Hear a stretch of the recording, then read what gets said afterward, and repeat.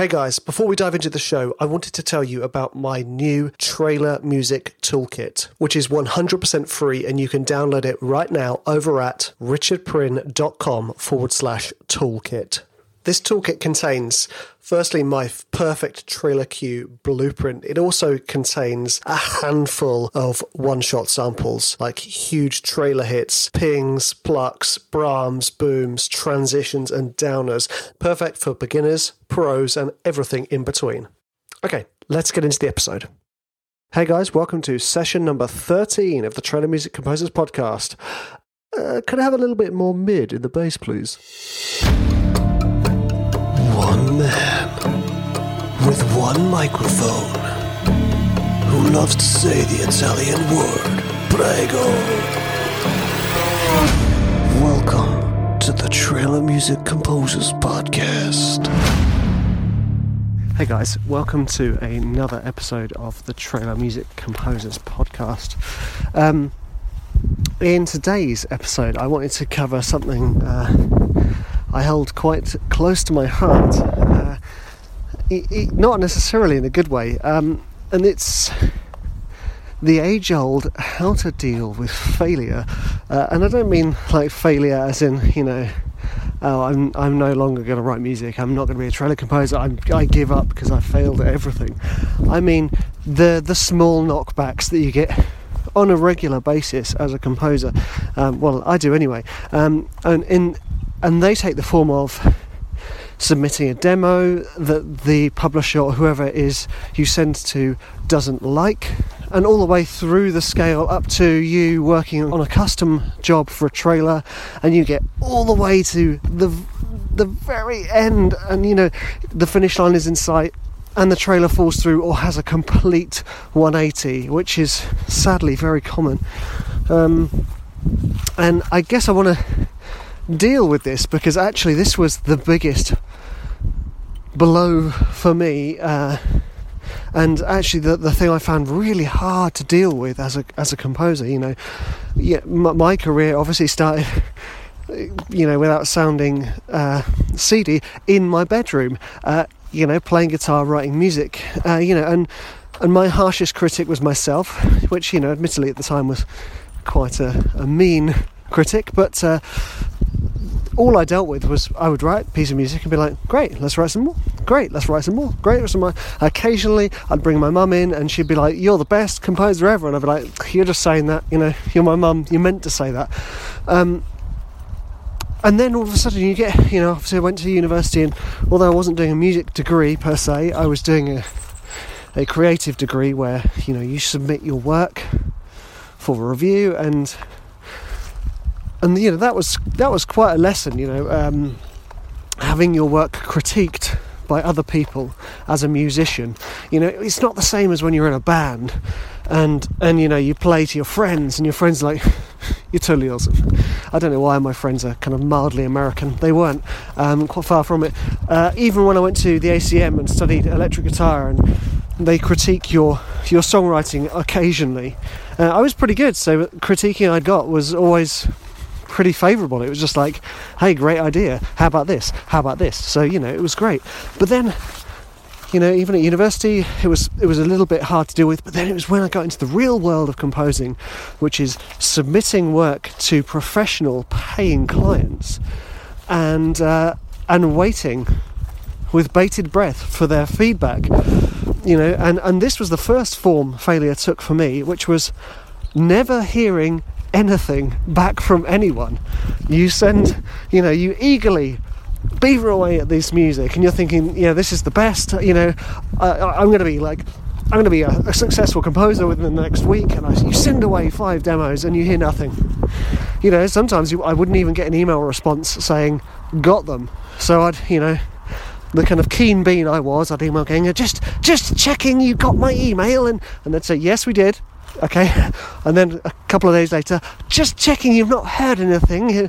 Obviously I kind of imagined myself, wearing braces with big, thick, dark-rimmed glasses, which I, at the time I probably was wearing.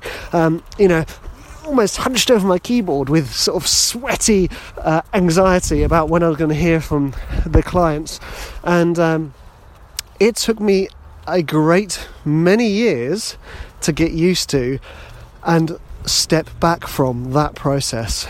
You know, that first form of failure, which is no feedback, isn't a bad thing, you know. So if you've sent a track to a music consultant, publisher, editor, director, producer, if you've sent it to somebody and they haven't got back to you, obviously I do advise checking that they got it if they haven't, but you know, most of these people are incredibly busy, and if they haven't got back to you, it doesn't mean you're rubbish at all. It means that they're very busy, and if, like everybody else on this planet, you are wading knee deep in emails constantly like they are, you will understand that, you know what, especially when you're receiving unsolicited demos or demos, you know, one of many demos for a pitch, you're not going to reply to all of them, and that doesn't necessarily mean anything bad. It might just mean that they've got a terrible workflow, or that, like I said, they're incredibly busy. But that took me years to stop taking personally. You know, when I was I'll be sending them off and just thinking, okay, I'm obviously not cut out for this music career. You know, why do I even bother? You know, and I'd almost have like this little post send-off tantrum every time. You know, obviously I wouldn't email that, or I wouldn't tell anybody I worked with that I was having this little mini sulk, but it was just my ego going through a process of maturation.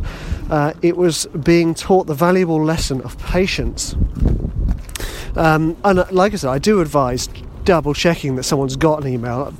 People don't get upset about that, especially if you've got good email etiquette. Hello, thanks for your time, just checking you got the email. That's, you know, not just, oi, where's my thank you letter? So yeah, just first lesson there is patience, guys. And this is, I still say this to myself, because, you know, especially when I'm doing custom work, I get that sort of itchy trigger finger with the sending email button, you know, gotta check. You don't have to check, just send and release, you know. To quote my daughter's hero at the moment, let it go. Now, once I didn't recover for this for a few years, like I said, but then this was the next one. And again, this is failure in speech marks, because this isn't, none of this is actually failure. It's essentially dealing with your excessive musician ego, which, let's be honest, most of us have. If it's not front and centre, it's locked away in a closet somewhere. So that's our ego battling. And in this one, it was battling feedback. Now, I've talked about feedback in another one of the episodes, but this is a huge one for your ability to work with other people. Dealing with feedback, you know, and I still remember that feeling of like almost outrage when someone would email me feedback. You know, how dare they criticize my music? You know, this is my music. I am the musician and composer here. You know, I'd sort of climb aboard my high horses on soapboxes and rant from the tall ivory towers of being a composer, only to realise that actually, you know, that got me nowhere. If anything, it just put me in a bad mood. Dealing with feedback, all you need to do, again, is let it go. It's not your piece of music if you're pitching it to a track. And I know some of you are going, hold on, it's technically yours. I'm not talking about copyright here. I'm talking about supplying that service. And I'm talking to myself as much as anybody here. Remember, you are supplying a service, you know, and whenever I've hired other creatives to do my work, if I've asked them for feedback and they've got all shirty with me, which, let's be honest, has happened, I've gone, okay, not going to work with you again. Even if they were the best artist or best musician, whoever it was, even if they're more talented than everyone else, if they didn't work well with feedback, I wasn't going to call them. And that's the same with us composers, you know. And I'm dealing with other composers of myself these days. If you're even coming down to email etiquette, if your email etiquette isn't great, you know, you're not. It's not that nice to work with someone who's not particularly polite on an email. That's just my what's that word? Something that irritates you. But anyway, that aside, if you can't deal with feedback and can't respond to the feedback positively, and I don't mean that like emailing back going, no, I'm not changing this, as in actually not making the changes that were requested, then you're not really dealing with the situation, you're avoiding it. The situation is you're supplying a piece of music. Yes, Richard, that's me too. And you need to listen to what is being said without emotion and without that ego. So that's the second lesson here, is listening. So the first lesson in dealing with failure is patience, because that idea of failure, of not hearing anything back, again, isn't failure. You just need to be patient. The second one, this one I'm just talking about now, is listening to what's actually being said when they're feeding back in your music. You know, even if it's really bizarre and you don't understand it, try your best to listen. It's not failure getting feedback, it's a process. Okay? So if someone criticizes your music in the process of producing a library track or a trailer track or whatever it is you're producing, it's not a bad thing. So moving on to the third, and this one, this is the one that really knocked me for 6. This one, and still does knock me, but I bounce back a great deal quicker these days. This one is dealing with not getting a placement, and specifically not winning the custom placement. Now, any of you who've done custom work for trailers will understand me when I say it is a very painful process when you don't get the job. You know, and being brutally honest, it hurts, you know. You've spent all this time working towards this thing, and you can't help but imagining the scenario of winning this grand trailer, only to find out, which way or the other, that you didn't get it. It's upsetting. I'm not gonna beat about the bush, guys. It is upsetting, and it's the same when you pitch a track for an album and that doesn't get chosen. I feel that's not quite as bad, because when you're pitching for a custom for a trailer, you're working with the editor, the supervisor, whoever it is that you're dealing with, directly on the trailer, and you're thinking, I'm at the finish line. Especially when you get an email saying yes, this has been approved, you're like, this is happy days. I'm laughing, job done. You start buying your sports car, whatever. Well, I wouldn't do that, but start prematurely celebrating, only to find out that you didn't actually get that job, and I'm not sure how you're gonna respond to this, but the way to deal with it, guys, I should just have called this episode "Let It Go," shouldn't I? Is to remove the emotion from it and try and see the lesson from it. What lesson can you learn from it? So I recently did some custom work, and it got so well received that they said they were going to put it on 2 trailers, and which was amazing. I was like, great. In the end, the trailer did a 180. So my tracks were dropped, as was the cut. Well, to an extent, the cut. And at the time, I was like, oh man. I was pretty upset about it, but all I did was took a step back, and I thought, okay, what can I learn from this? Okay, and I just thought about how it could improve and how I could do better next time. And essentially, I am part of a creative process. The fact that my track didn't get chosen doesn't reflect the quality of my work or the quality of me as a person. It just reflects the decisions being made at the top aren't in line with the brief I was given, and that's plain and simple. Sometimes the brief changes, and deal with it. It's brutal, but it happens. It really does. And sometimes, to be honest with you, I've kind of said that I don't really want to do much more custom work, because actually, custom takes time. You could be working on one track for a week, maybe more. And those of you who know me and know my writing, you know I like to work quickly. So I kind of think to myself, okay, if I work a week doing one track on a custom that I don't get, I could have written 5 tracks to a whole album in that week. And that whole album could get me a plethora of placements. So it's about, for me it was a choice of then being efficient with my time. So the customs going forward that I only do are ones directly related to me or my existing work.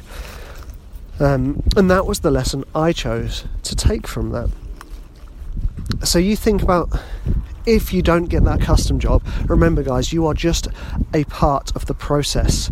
That's no reflection on you, no reflection on your work. Do not take it personally. Do not let the emotions override. Yes, you can feel them.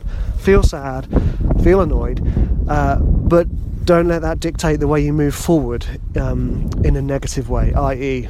don't want to do this anymore, or I'm not very good, I shouldn't even bother. That's just all lies your inner critic is telling you. So those are the 3 sort of major kind of quotes failures that I have experienced as a composer. Obviously there's the other one, which is tracks not being chosen for albums. But to be honest with you, like, if a track gets chosen and one track doesn't, I'm often usually in agreement with the publisher as to who has decided which track goes on where. So the main takeaways, guys, is have patience, make sure that you're listening, and think about the lessons that you can learn. Again, this is more of a life lesson for the podcast than anything else. So think about the positives and how you can take them forward. So I try to take everything in my stride. If I do not win a job, if I do not get picked for an album, if I do not this, do not that, who cares? I'm going to carry on doing what I'm doing, and that is spending a little bit of time each day writing. Boom. I am a composer after all, so all I'm going to choose to do with my time is compose. And obviously I have my trailer music school as well, which is actually a wonderful distraction in those low moments of the cycle. So keep moving forward, keep ploughing on, keep persevering through all of these, quote, failures, okay?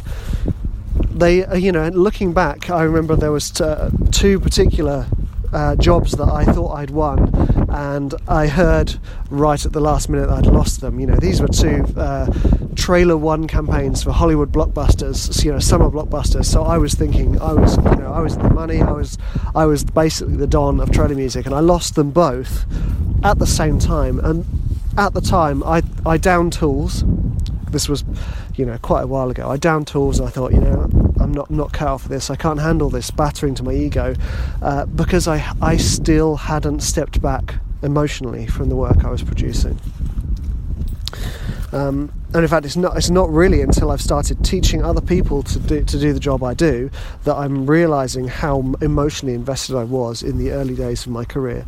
And I'm sure some of you probably recognise that too. As in a band, that's all that is just emotions and teenage angst being thrown around the room, because you're all sort of loading so much emotion and sort of ideals into what you're writing. And yes, it's good to have emotion going into your music, but I like to think of it as emotion for a positive creative aspect rather than an egotistical grab to own something. Right now, I fear that I am on this cold, windy day. I fear that I am rambling again, so I'm going to take a beat and say thank you so much for taking the time to listen. And I do hope that if any of you are experiencing setbacks in your career, and I say setbacks again, quote, air quotes, I'd be just air quoting all the time in this podcast, by the way, setbacks, hold fast, keep persevering at your writing. I should probably show you guys my earliest trailer demos because they were terrible. But I kept persevering, kept learning, kept pushing forward because I enjoy sound and I enjoy creating music, and always hold on to that. Follow what you enjoy. And it's good to take a break, go for a run, go to the gym, go to the spa, have a drink with your friends, watch a film. Get out of it if you're getting too emotionally invested. Just take a little bit of time out, or maybe listen to my podcast. Thank you so much for taking time to listen. If you want to learn more about trailer music, head on over to the Trailer Music School. Got loads of courses, community, sample libraries, etc. And obviously, if you're enjoying the podcast, please leave a review and say, how wonderful it is, or give me some positive feedback that I can actually take on board. And subscribe to the podcast, please. Go to my YouTube channel, subscribe to the videos, because I have other awesome stuff there. And you guys have a lovely day or night, depending on when you're listening. Thanks, guys.